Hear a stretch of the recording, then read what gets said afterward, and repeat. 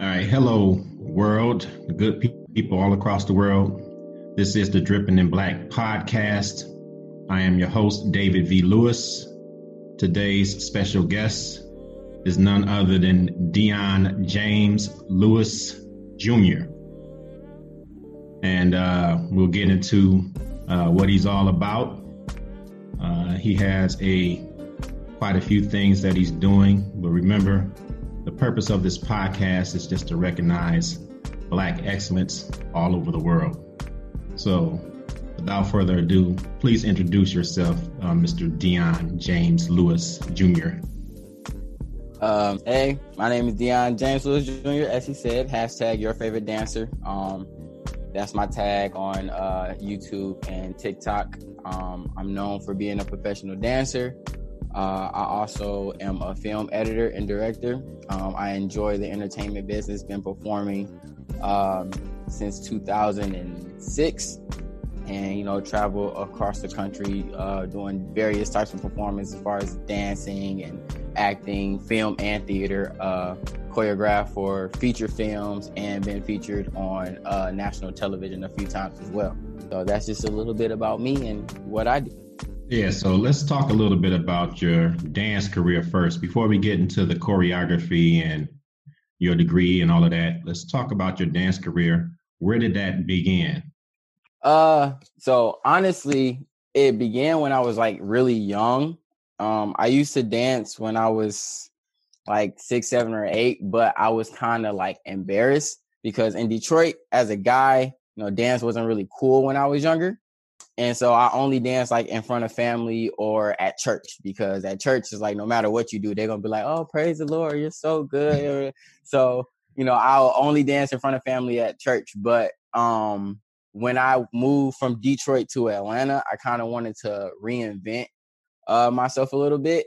And so it was first day or second day of high school. It was a girl in my class that I wanted to impress. And she asked me, what do you do? And I was like, well, I dance. And she was like, oh, you're going to have to show me. And I was like, oh, okay.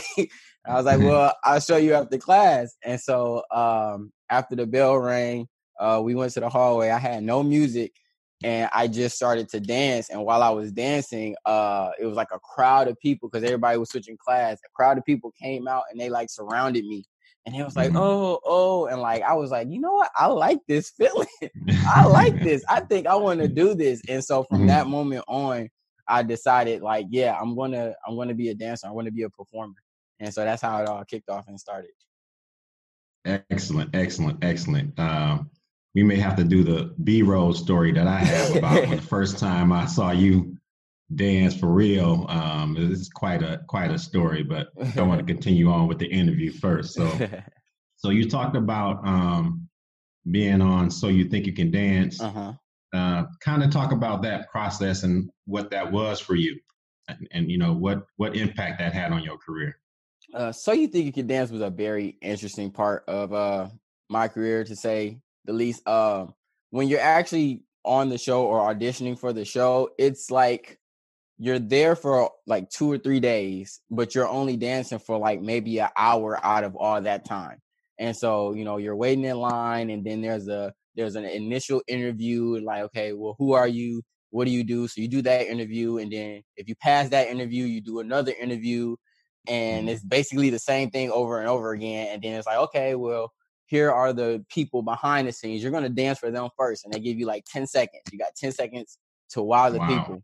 And so, and they play a random song. Like, you don't get to pick your song. It's like a random song. And it's like they put 10 people on the stage and each person gets 10 seconds. So you jump in 10 seconds, then it's the next. So you got 10 seconds to wow the people. So I actually went with a dance partner of mine, Damon. And so we had 10 seconds together. So it was really like 5 seconds apiece. But we was like, okay, we're just going to like start off doing something solo and then try to figure out how to join in together to whatever random song they played. So we did that, and he was like, okay, yeah, we like you guys. All right, on to the next interview. So we did another interview, and they gave you like a golden ticket, kind of like the Willy Wonka thing. And it was like, okay, this is your day. You're going to come back this day, and then you're going to dance in front of the actual judges. And that's the part. So that whole first day, it's not what's shown on television. They might film the lines and stuff, but none of that is shown on television. The day you come back, that's what they air on television. That's where they have the judges and things like that. And it's basically like the same process all over again. You go in, you do an initial interview, and then you get in front of the judges, and they once again give you 10 seconds to a random song with 10 people on a stage.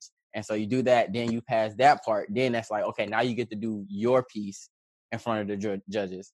So it was like a long process. And like I said, we only danced for maybe an hour altogether because it was like another day they took us out and because we were in Atlanta. So they took us to main spots in Atlanta and just filmed us dancing for like B-roll for the show. So, but most of it was literally just sitting and waiting and then interviewing, sitting, waiting, and interviewing.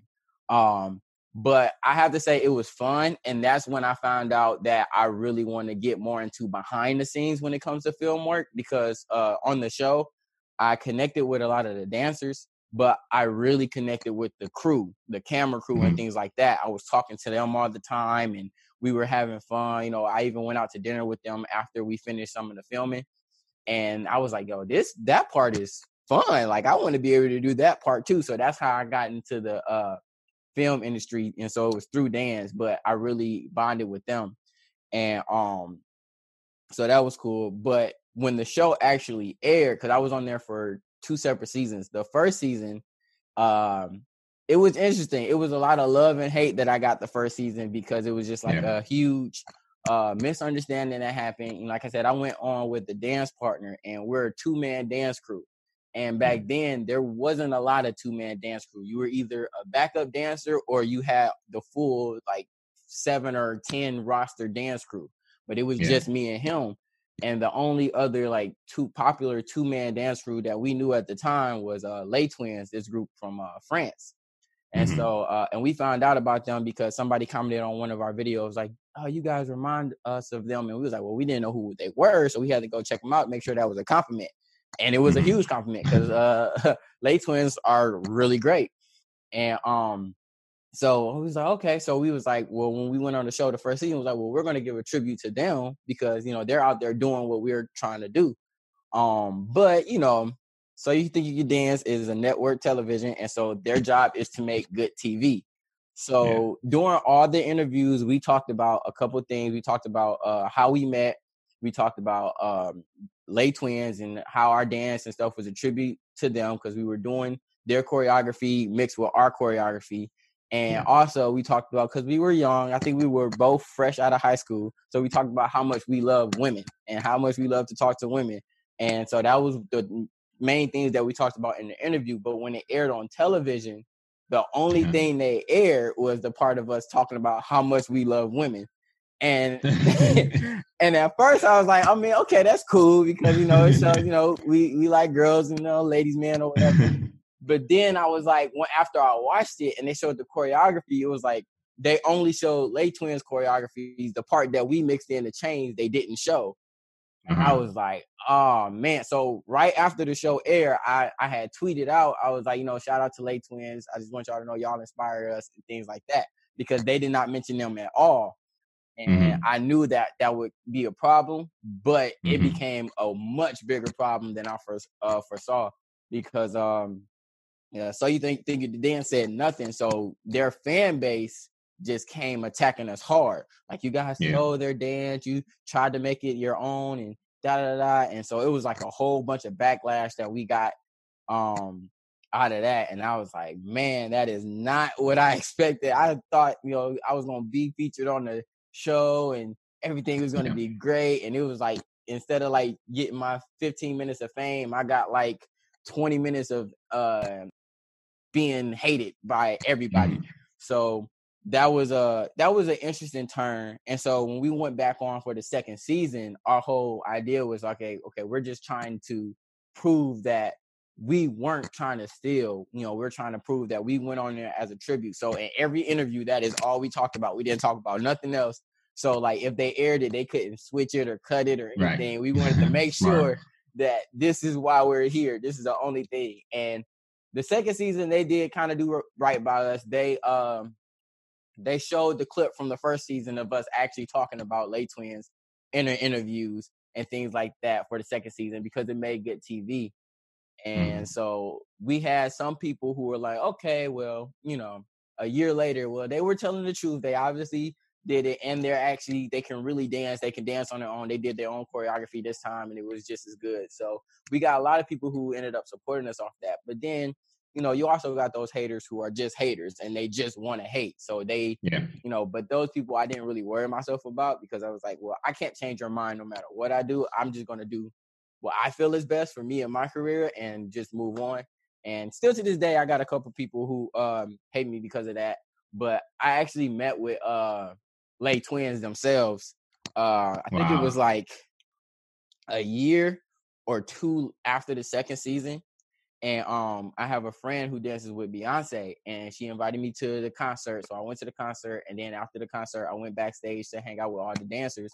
And this is when Lay Twins were dancers with Beyonce. And so they were backstage, and they saw me, they recognized me. And I was like, so what was that all about? And so come to find out, it was, they were upset when they heard about it, but they heard about it from their fans.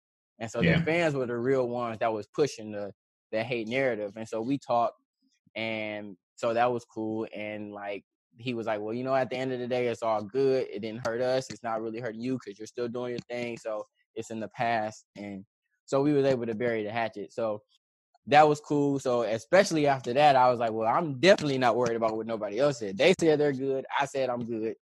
And that's the end of it.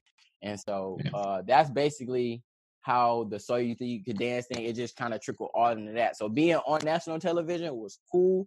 But that's also when I found out how TV works and how it can be a blessing or it can be a worst enemy. Because when they edit and when they in that editing room, they're literally just trying to make the best TV.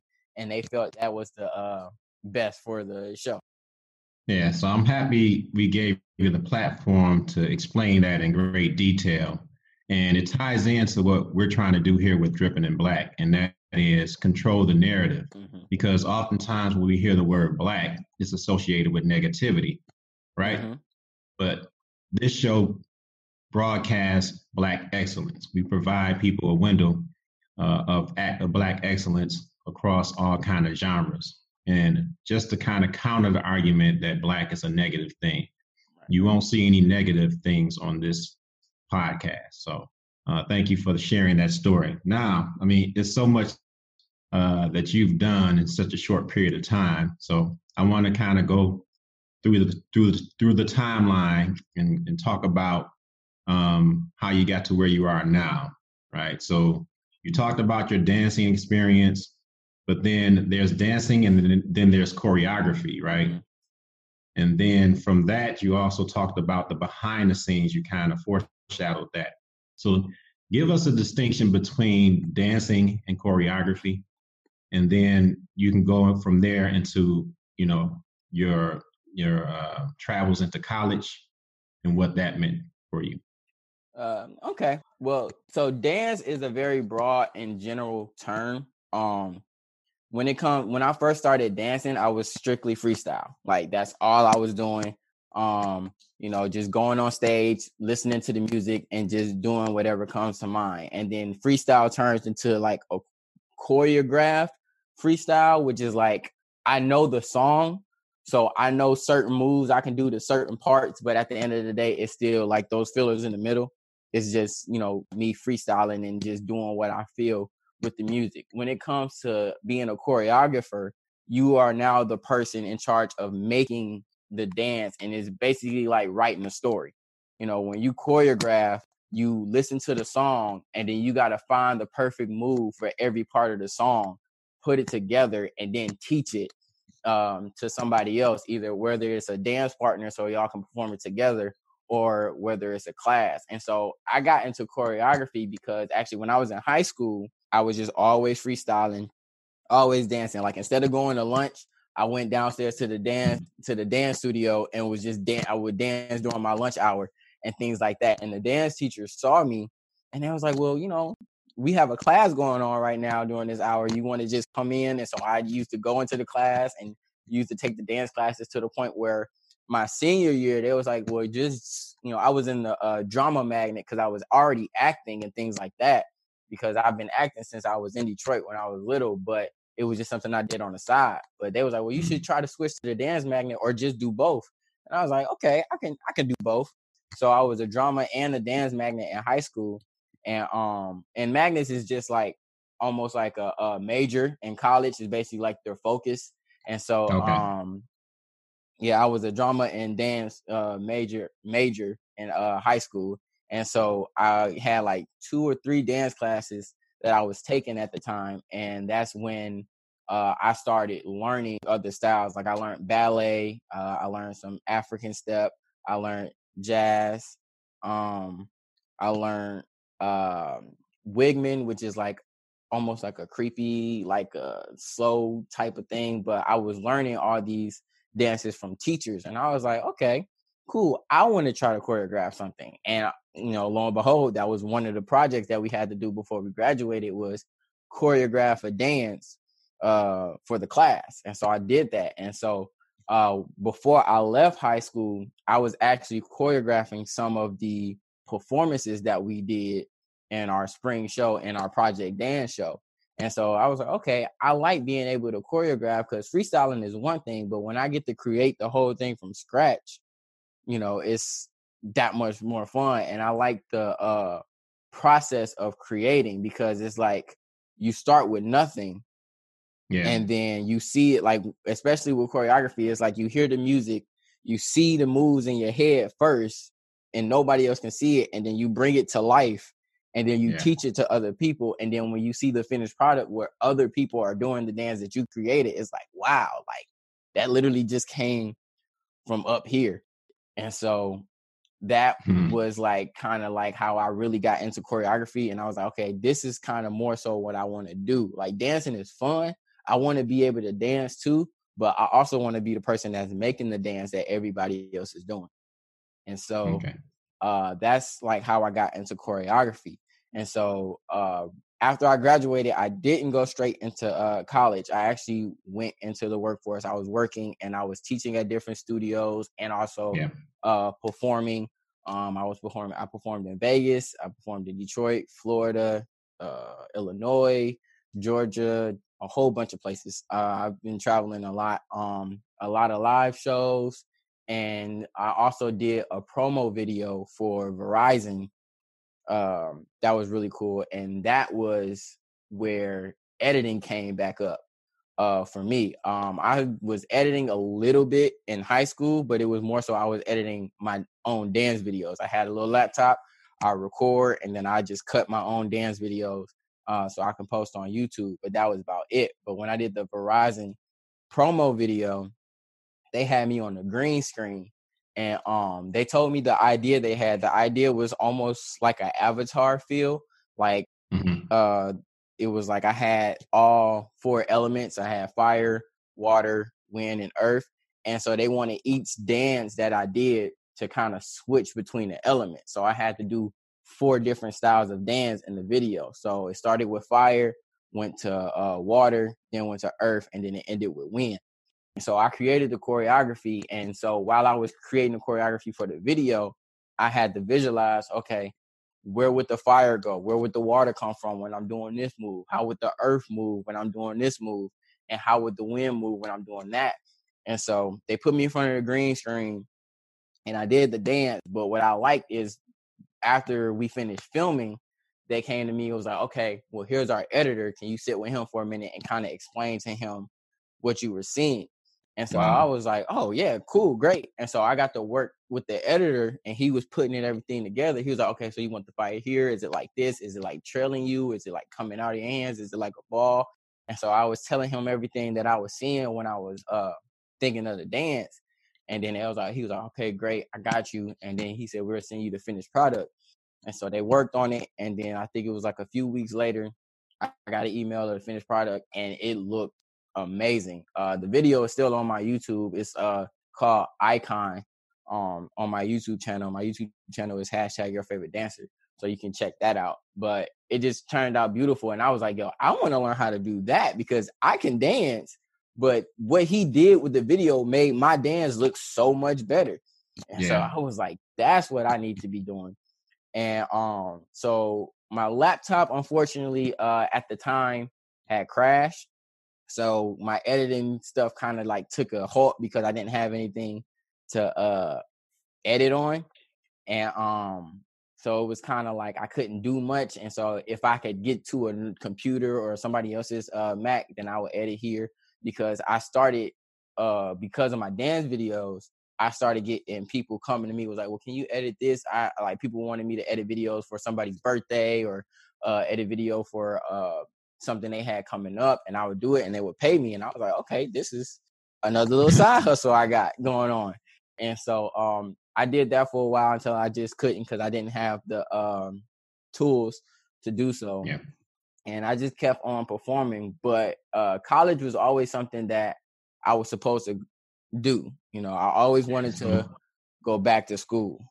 So talk about, because you talked a little bit about how you started off just basically working, you know, creating a career, but something made you go to college. So talk about what that was, and then talk about how you think the benefit, how you benefited from going to college and that college experience. Also, make sure you plug the college that you went to. Oh, of course.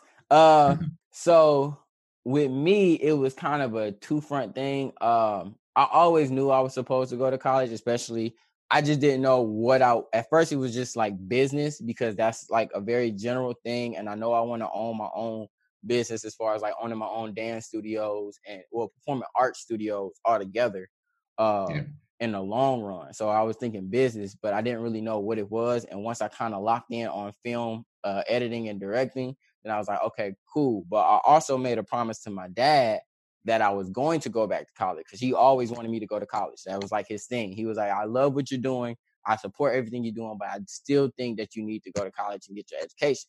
And I told him, I made a promise to him. I was like, okay, well, I'm going to keep doing what I'm doing as far as like my dance and everything.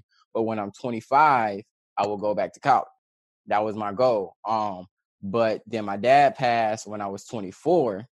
And so I ended up going a year early, because I was like, well, I know he always wanted me to go to college, so I'm going to go back now. And I found out about the Wiley College, where I graduated from, because I worked on a film called The Birth of a Nation with Nate Parker. And it was like the first feature film that I ever worked on. I just worked on it as an extra, but I was there for the process, and I was there for like 3 or 4 days shooting the movie, and got to meet Nate Parker. He was a really cool guy. And I was also with my dance partner, Damon, because he acts as well. And we got to meet him, and he has a film institute that's a part of Wiley College. And we found out about that. And so my best friend, he had already went out to Wiley. And so when I decided to go back to school, I was like, well, my best friend is already at Wiley College in Texas. So I'm going to go somewhere where I know at least one person, to make it a little bit of an easier transition. And so I went to Wiley College during the spring semester of 2017. And that was actually, I'd say that's one of the best decisions that I've made in my life. Because I was able to get my education, and it's an HBCU. And I feel like it's very important that we as Black people go to HBCUs, because, and I seen this on a post, I think it was actually yesterday. It says we have our whole life to be a minority. So why not go to a HBCU where you're the majority? You get to be around your whole people. And I felt that, because it was like, when I went to a HBCU, when I went to high school, it was majority white and Caucasian. You know, I was a minority at my school, and I love my high school, but everything about the way the high school was ran and about the way the high school was pushed wasn't really with my best interest.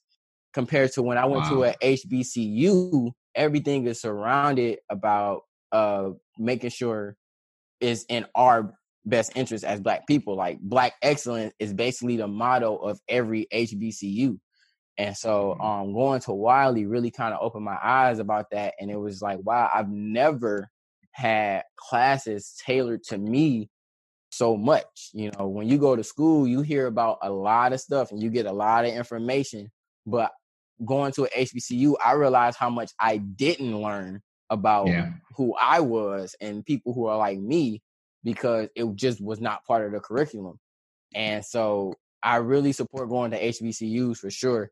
And on top of that, the connections I've made at school was just wonderful. I was able to meet other like-minded people of color, and other dancers, other people who wanted to be editors, and other people who were in film and theater. I was able to connect with all of them and build a relationship with them.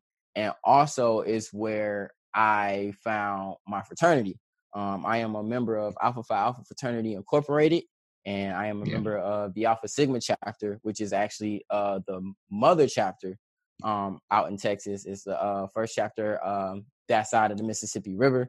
And so I met with the Alphas that was already on campus, and I just kind of saw what they were doing just on campus alone, and how they were out front, and how they were just really trying to promote, the school, promote, blackness, black excellence, and things like that. And that inspired me even more. And so I decided to join the fraternity as well. And that was another great decision that I was able to do with my best friend. And like that has also been able to kind of catapult my career even further, because close to my last semester of college, there was a new film teacher that was added on as a professor, and he kind of taught a movie to be shot on our campus. And when the movie was shot on our campus, the director was actually an Alpha himself. And so we were able to get an internship on the film. And at first, my original internship was just to be a PA, a producer's assistant, which is cool. It was great. It's basically, I'm behind the scenes. I get to learn everything. I was actually placed under the second assistant director. So I was like basically in charge of making sure the actors got where they needed to be. I was making sure everybody was working where they were supposed to be working. I was making sure, the scripts were where they needed to be and things like that. And I also, because they knew I wanted to be an editor, they placed me under the editor. So I got to watch him as he cut some of the scenes for the movie, and also as he did some of the behind the scene interviews as well. So I really got a hands-on approach. But what ended up happening before the movie even started, I had showed my film teacher a dance video that I just made, because I was like, it was like almost like a short film and a dance video put together that I, just created. And I was trying to see what his input was, and he really liked it. And he was like, I didn't even know you dance. And I was like, yeah, that's like my first love. And he was like, well, the movie is a movie about fraternities, but they're looking for a choreographer. Do you think that you will be willing to do it? And I was like, oh yeah, like for sure, And so I was able to choreograph for a feature film because I went to Wiley College and the connections that I made there. And that was so real in itself, because it's like, when I was on set and I was teaching the actors the moves, and to me as a dancer, like when I make it, I'm like, oh, this is easy, I'm about to teach, and I'm used to teaching other dancers, so I'm like, okay, yeah, and then I gotta realize, oh no, I'm teaching actors. Most of them don't really know how to dance. And so I'm like, oh, so some of these moves that like I'm thinking is easy, they're like, wait, can you explain that to me again? Wait, okay, so is it like this? And I'm like, oh, I might have to adjust this just a little bit. But for the most part, they were able to get it. And I remember it was one day we was on set and they had learned the dances. It was like a car wash scene for the movie, and they were doing it. And I just sat back and was like, wow, I made that. Like, and they're like, I see the cameras filming them, and I'm like, this is crazy. Like, I did that, and this is gonna be in the film. And so that was just an awesome experience altogether. The name of that film is Tasmanian Devil. Tasmanian with a Z, not an S, so TAZMANIAN Devil. They just dropped the trailer for it a couple of weeks ago, so the trailer is on YouTube. And it's also about to be a part of the African American Film Festival. So that's another great thing about it.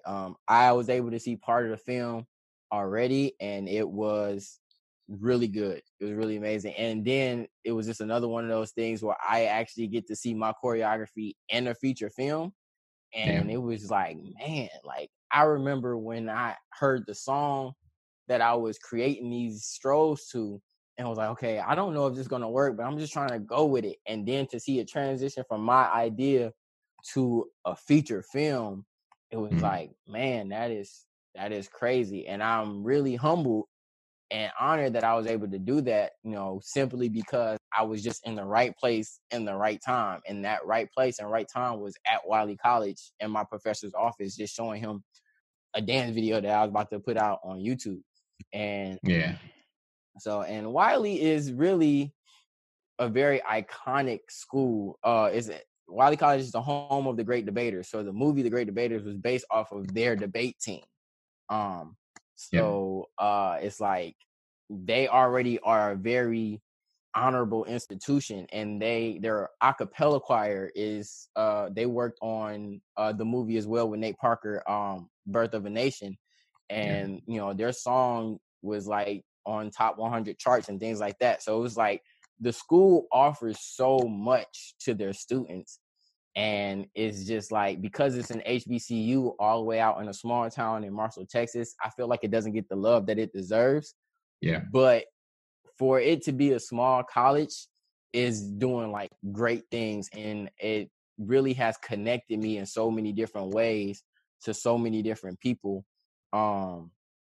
That I feel like I said before, like that was literally the best decision I've made in my life, because going back to school and then going to Wiley College itself has really put me in a position to better myself. Like I graduated earlier this year. I got my degree, and I already got my first job using my degree in marketing. My degree is in mass communications and with a focus in film, and I work for Fuse Marketing, and my client is TikTok, who is a social media app that I've actually been using since before I was working for them. So now I'm a content creator on there, and it just gives me other avenues, because now I'm working with Fuse Marketing, who works with so many different organizations and businesses like TikTok or Amazon and things like that. But I also get to work with the people of TikTok who do content creation and things like that, and are kind of like in the realm of editing and things like I want to do. So I'm really in a great position right now to kind of just continue to catapult my career into where I need it to go. Yeah. Excellent. You've done such a wonderful job. I just let you go. You illustrate what this platform is designed to do, the Dripping in Black podcast, and that is to bring on guests and allow them to kind of talk about what it is that they do, what they're passionate about. And for us, it's just, representing Black excellence. All right. And so you kind of, a lot of the things that I wanted to bring up and try to guide you towards, you actually went right into it. So you talked about the Tasmanian Devil feature film coming out. I do want you to go a little bit more into detail about the festival that you said that they were a part of, and from this lens, because we know we're in COVID-19 and that's impacted everything. So this festival that you spoke of, is it still going to happen? And if so, how is it going to happen in the COVID world? So go into a little detail about that. As far as with the African American Film Festival, it is still going to happen. It was actually just chosen, I want to say 2 or 3 weeks ago, and it is going to be like a virtual festival. Okay. As far as like all the information, as far as like how it's going to be, I don't know, because I know the film festival is still kind of adjusting itself, because film festivals are like really this big thing where like all these films come out and are shown, and people get to buy films at film festivals and things like that.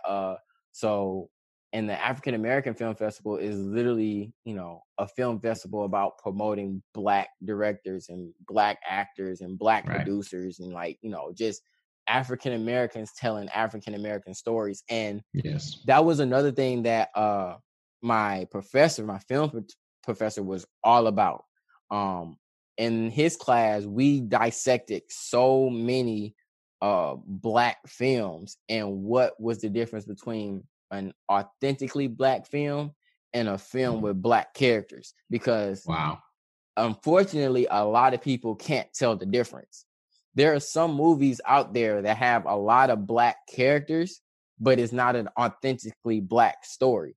As in, like, if it was like real, if it was black people telling a story, you'd be like, okay, I don't think that's actually 100% accurate, because this is what will really happen in that situation. Like, if you watch a scary movie or whatever, and you always see how people are going into the scary movie, and you're like, okay, first of all, we know black people don't do that. If we hear a sound, we not about to go try to figure it out. We just gonna leave. Like, that's an authentic black thing. But there's a bunch of movies, and not all the movies are bad with black characters. Right. There's some great movies out there with just black characters, but it's just like sometimes, because those black characters are the only thing that's shown, that's how that view of black people is created.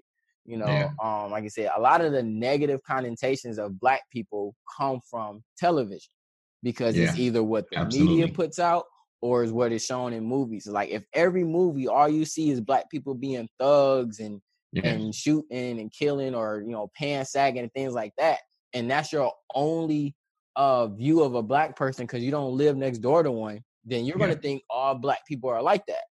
And absolutely. So that's why it's very important for us to tell our own stories. And the film festival is the platform for those movies and those stories to be put out there, so people can see, no, this is what we're really about. The other stuff is just a character, like a comic book character that somebody created. It's not real.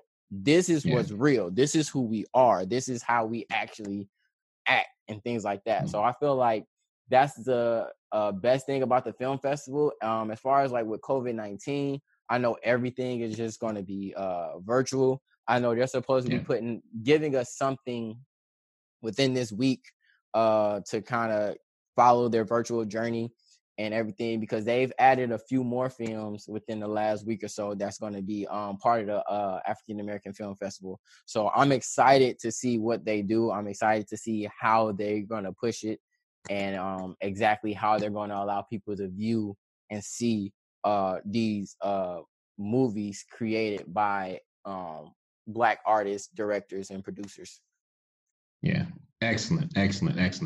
And I think what I would add to that is it gives us an opportunity to show the diversity of Black people. We're not just one type of people. We have different interests, different things that we like to do. And so when we have control of the narrative, then we can show all of those sides of what it means to be Black and be excellent at it. Right.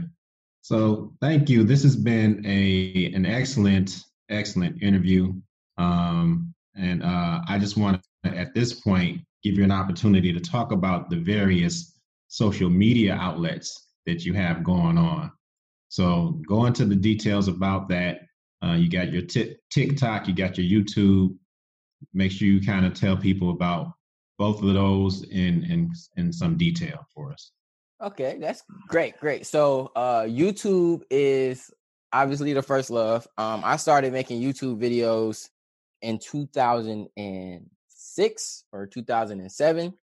And since I got a new laptop and I can start editing again, I've been posting like videos like almost monthly. My YouTube channel is like I said, #YourFavoriteDancer, or you can find it Mr. DJ Lou 92. I also have a secondary YouTube channel, but that one is more for my professional work. I have two different YouTube channels. One is like my personal stuff where I do my short films, my dance videos, and I also have a vlog on there called #Awesome. And it's basically just me and the different things that I do when it comes to dance and acting. And it's like a behind the scenes looks at everything that I do and just things that I feel are awesome. So that's why I named the show #Awesome. So that's also on my personal channel. And then I have DJ LJ Film Studio channel. And I just started this channel because I just started editing for other people again. And sometimes they allow me to post what I make for them on YouTube. And I didn't want it to kind of like mix in with my personal stuff. So I made the DJ LJ Film Studios channel to post my professional work for other people. And that way, if people want me to edit something for them, they can go through that page, or they can email me at djljfilm@gmail.com. And then I get back with them, and then I edit and send it back out to them. And if they allow me, I'll put it on that channel. I also am on Instagram and Twitter at Dion_J_Lewis. I post exclusive dance videos on Instagram as well. And, Twitter is just, if you want to just see a peek inside my brain and what I be thinking, I just kind of tweet. I just try to tweet whatever I'm thinking about on Twitter. Okay. That's where I have my fun. TikTok is by far my largest platform that I'm on right now. I have approximately 115,000 followers on there. Wow. I post like maybe two to three times a day. And that's more so my goofy and editing side as well. I just make fun videos for people to laugh. And that my TikTok journey has been interesting because I never expected it to get where it is. When I had TikTok back when it was Musical.ly, it was a different kind of app, and it was on there. I had like 20 followers on Musical.ly, and then I stopped using Musical.ly, and then I just remember seeing an app on my phone called TikTok. And I was like, I don't remember downloading no TikTok. What is this? And I opened it, and I was like, oh, it's just Musical.ly. They just changed the name, and I found out they had got bought out. And so I started using it again. And, little by little, like I went from 20 to 100, 100 to 200 or whatever. And I was like, okay, I'm starting to get a little bit of a followers. But what happened was I posted a video on my TikTok over, I think it was like a winter break. And it just went viral. Like everybody started watching it. And I had like a whole bunch of views on it. And then the next thing I know, World Star Hip Hop got a hold of it. My cousin was like, you on World Star Hip Hop? I was like, no, I'm not. And he was like, yes, you are. And I was on their Snapchat story. And so he sent me the Snapchat story of me on World Star Hip Hop. And I was like, oh my God, out of all the videos, why this one? And so I was like, okay, that's cool. And so I got a bunch of views on that one. And then the next thing I know, Steve Harvey posted it on his Instagram page. And I'm like, oh my God. Like, because in the video, I was just waking up. I had like a bandana on my head because I was like, I was keeping my hair safe. And I just made the video because I was like, I'm just waking up. I'm bored. The sound is funny. Let me just do it. And then the fact that it just went that far blew my mind. And then with all that, I got like 2,000 followers just because that video went viral. And then I was like, man. And so then like the pressure went up because now people are looking at my videos. Like, I'm getting a lot of views and a lot of likes per video. So I'm like, oh, I got to keep this up. And, as I just kept going, I had more videos go viral. I had a couple of dance videos go viral. I got 2 videos right now. The one that Steve Harvey posted and the dance video that I posted actually this past summer that have over 1 million views on their own. Wow. And so, on that platform, I kind of own the hashtag Your Favorite Dancer. I'm like the only person who used that. And that's how I keep track of my views as a whole. And as a whole, my hashtag has about almost 15 million views. And that's just the videos that I put the hashtag on. Because there's videos that I posted that I didn't use the hashtag for. As far as like when the whole Black Lives Matter movement got strong again this year, I took it upon myself to use my platform because I already had I think I had like 90,000 followers at that point. And so I took it upon myself to use my platform to just speak on what it is we're fighting for, because a lot of people are not necessarily racist or mean. They're just uneducated. So they don't understand what we're saying. Like, a lot of people, and it's just because once again, they only see what's on TV. And so if what's on TV is rioting and looting and people being violent all the time, they're like, well, yeah, Black Lives Matter is violent. Black Lives Matter is only think about Black people and this like that. And I'm like, no, that's not what we're talking about. Black Lives Matter is about stopping injustice and things like that. And a lot of, the biggest argument we get on Black Lives Matter is like, well, Black Lives Matter cared about Black people, then they should deal with Black on Black crime. And it was like, I had to, break that down. It's like Black on Black crime is literally just another term used to kind of make us look violent because, you know, as I'm pretty sure you've heard 1,000 times, there's no white on white crime or brown on brown crime. It's just black on black crime. So I use my platform to kind of address all those different things that were going out there. You know, people were saying it to me directly, like, and not in a mean way. Like, one of the questions that I asked, and I thought it was very interesting, he was like, I understand what you guys are saying, but why is it that your culture glorifies rap, gangs, and guns and things? Gangs, guns, and violence. Your culture. Like that. Yeah, he said that's my culture, and I was like, no, that's not my culture. I said, yes, there's rap music that speaks about gangs and drugs and violence and things like that, but you can't say the whole culture of Black people is based off of this artist's viewpoint. And I'm like, and also it's not only in rap. I was like, when you think about glorifying drugs and sex and all that stuff, it's in every form of music. You know, it's in rock and roll, it's in country, it's like in R&B, it's in pop. Like every form of music is glorifying that stuff. That's the media itself. Yeah, exactly. And so like the media itself is really pushing that narrative, but that's not us. And I was like, if that's the only rappers that you're hearing, then that also goes to show what you're listening to, because I can name a couple rappers that are completely against that kind of stuff, who rap about bettering yourself. They're literally gospel rappers who talk against that kind of stuff. And so, you know, and I explained that to them. I said, like, the truth be told, is not my culture doesn't glorify it. I said the media glorifies painting my culture in that light. You know, but you know, it's all about educating yourself and truly diving in to what, first of all, what rap is, and that's a whole nother conversation. I don't even know if I'm fully educated enough to talk about that, but I get the gist of it. But you got to educate yourself on what rap is, what music is, and what glorifying those things is about, because that's not what my culture is about at all. So, but like I said, TikTok is definitely where I have my most following, and it's because of that, and you know, my funny videos. You know, I keep it real. I understand that I have a platform because I have so many followers. So if I was to be silent on something like that, then what is the point of me having that platform? And that's truly what I believe. If you have any type of platform where you're in front of people, you must use it to educate people and basically give them an understanding of what is going on to just help better everybody. And so, so my TikTok is also just my name. Is just at Dion J. Lewis, no underscores for the TikTok. And like I said, I still post on there almost every day. I just posted on there this morning. That's basically my social media.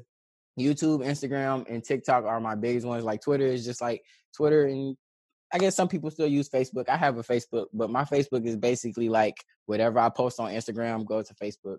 And almost whatever I post on Twitter also goes to Facebook. It's just kind of like the hub of all my social medias put together. Got it. All right. Great conversation.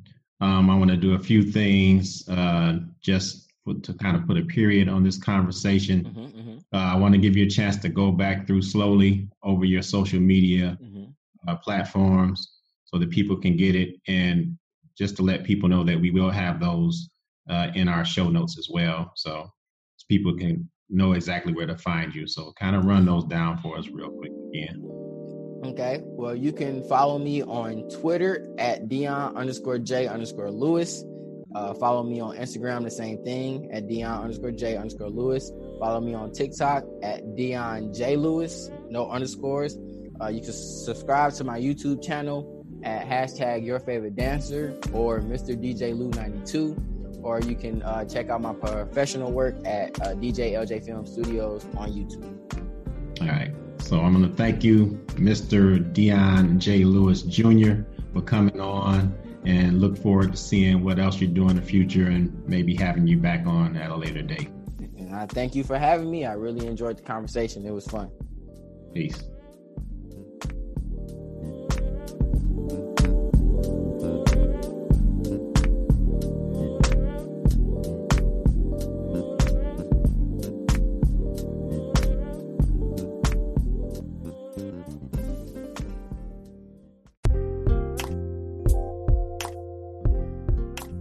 Anchor is the easiest way to create a podcast. Not only is it free, it has all the tools one needs to record and edit podcasts right from your phone or computer. Additionally, Anchor distributes your podcast to all major platforms such as Apple Podcasts, Spotify, and many others.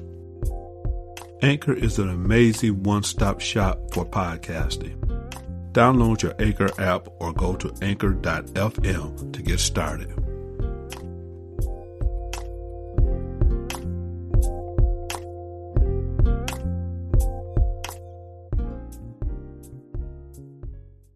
All right, our thanks again to your favorite dancer, Mr. DJ Deion James Lewis Jr.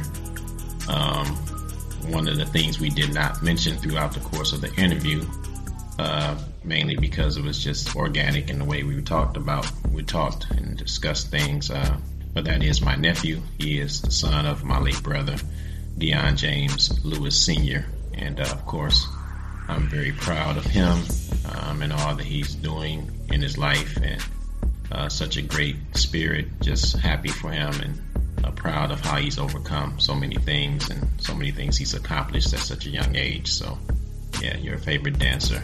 But it's that time again in the episode where we get to the last drip. The last drip is the last opportunity to give you a drip more of excellence. And so we keep that last drip related to the topic or topics that we may have discussed throughout the episode. In this case, we talked about Wiley College. Well, Wiley College, if you've seen the movie The Great Debaters, Wiley College was featured in The Great Debaters. If you haven't seen the movie, shame on you. This is the movie that has stars like Denzel Washington and Forrest Whitaker, but the character that's played by the young kid at the time, Denzel Whitaker, he is actually representing a true life figure and an important alum of Wiley College by the name of James Farmer Jr.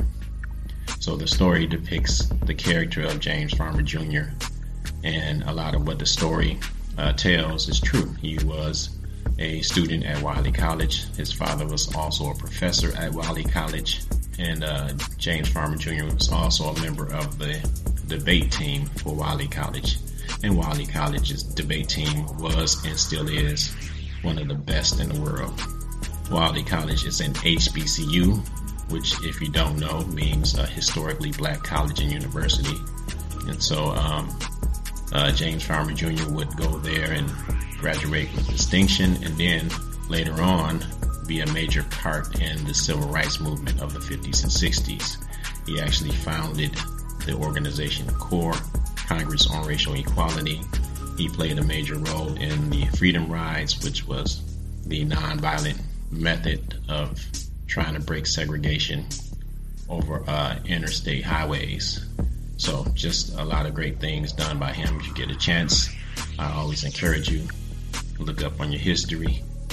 Notice our black excellence spans not only the globe, but throughout our past. All right, so we'll leave it there. Until next time, be good, be good, be good. It is your choice.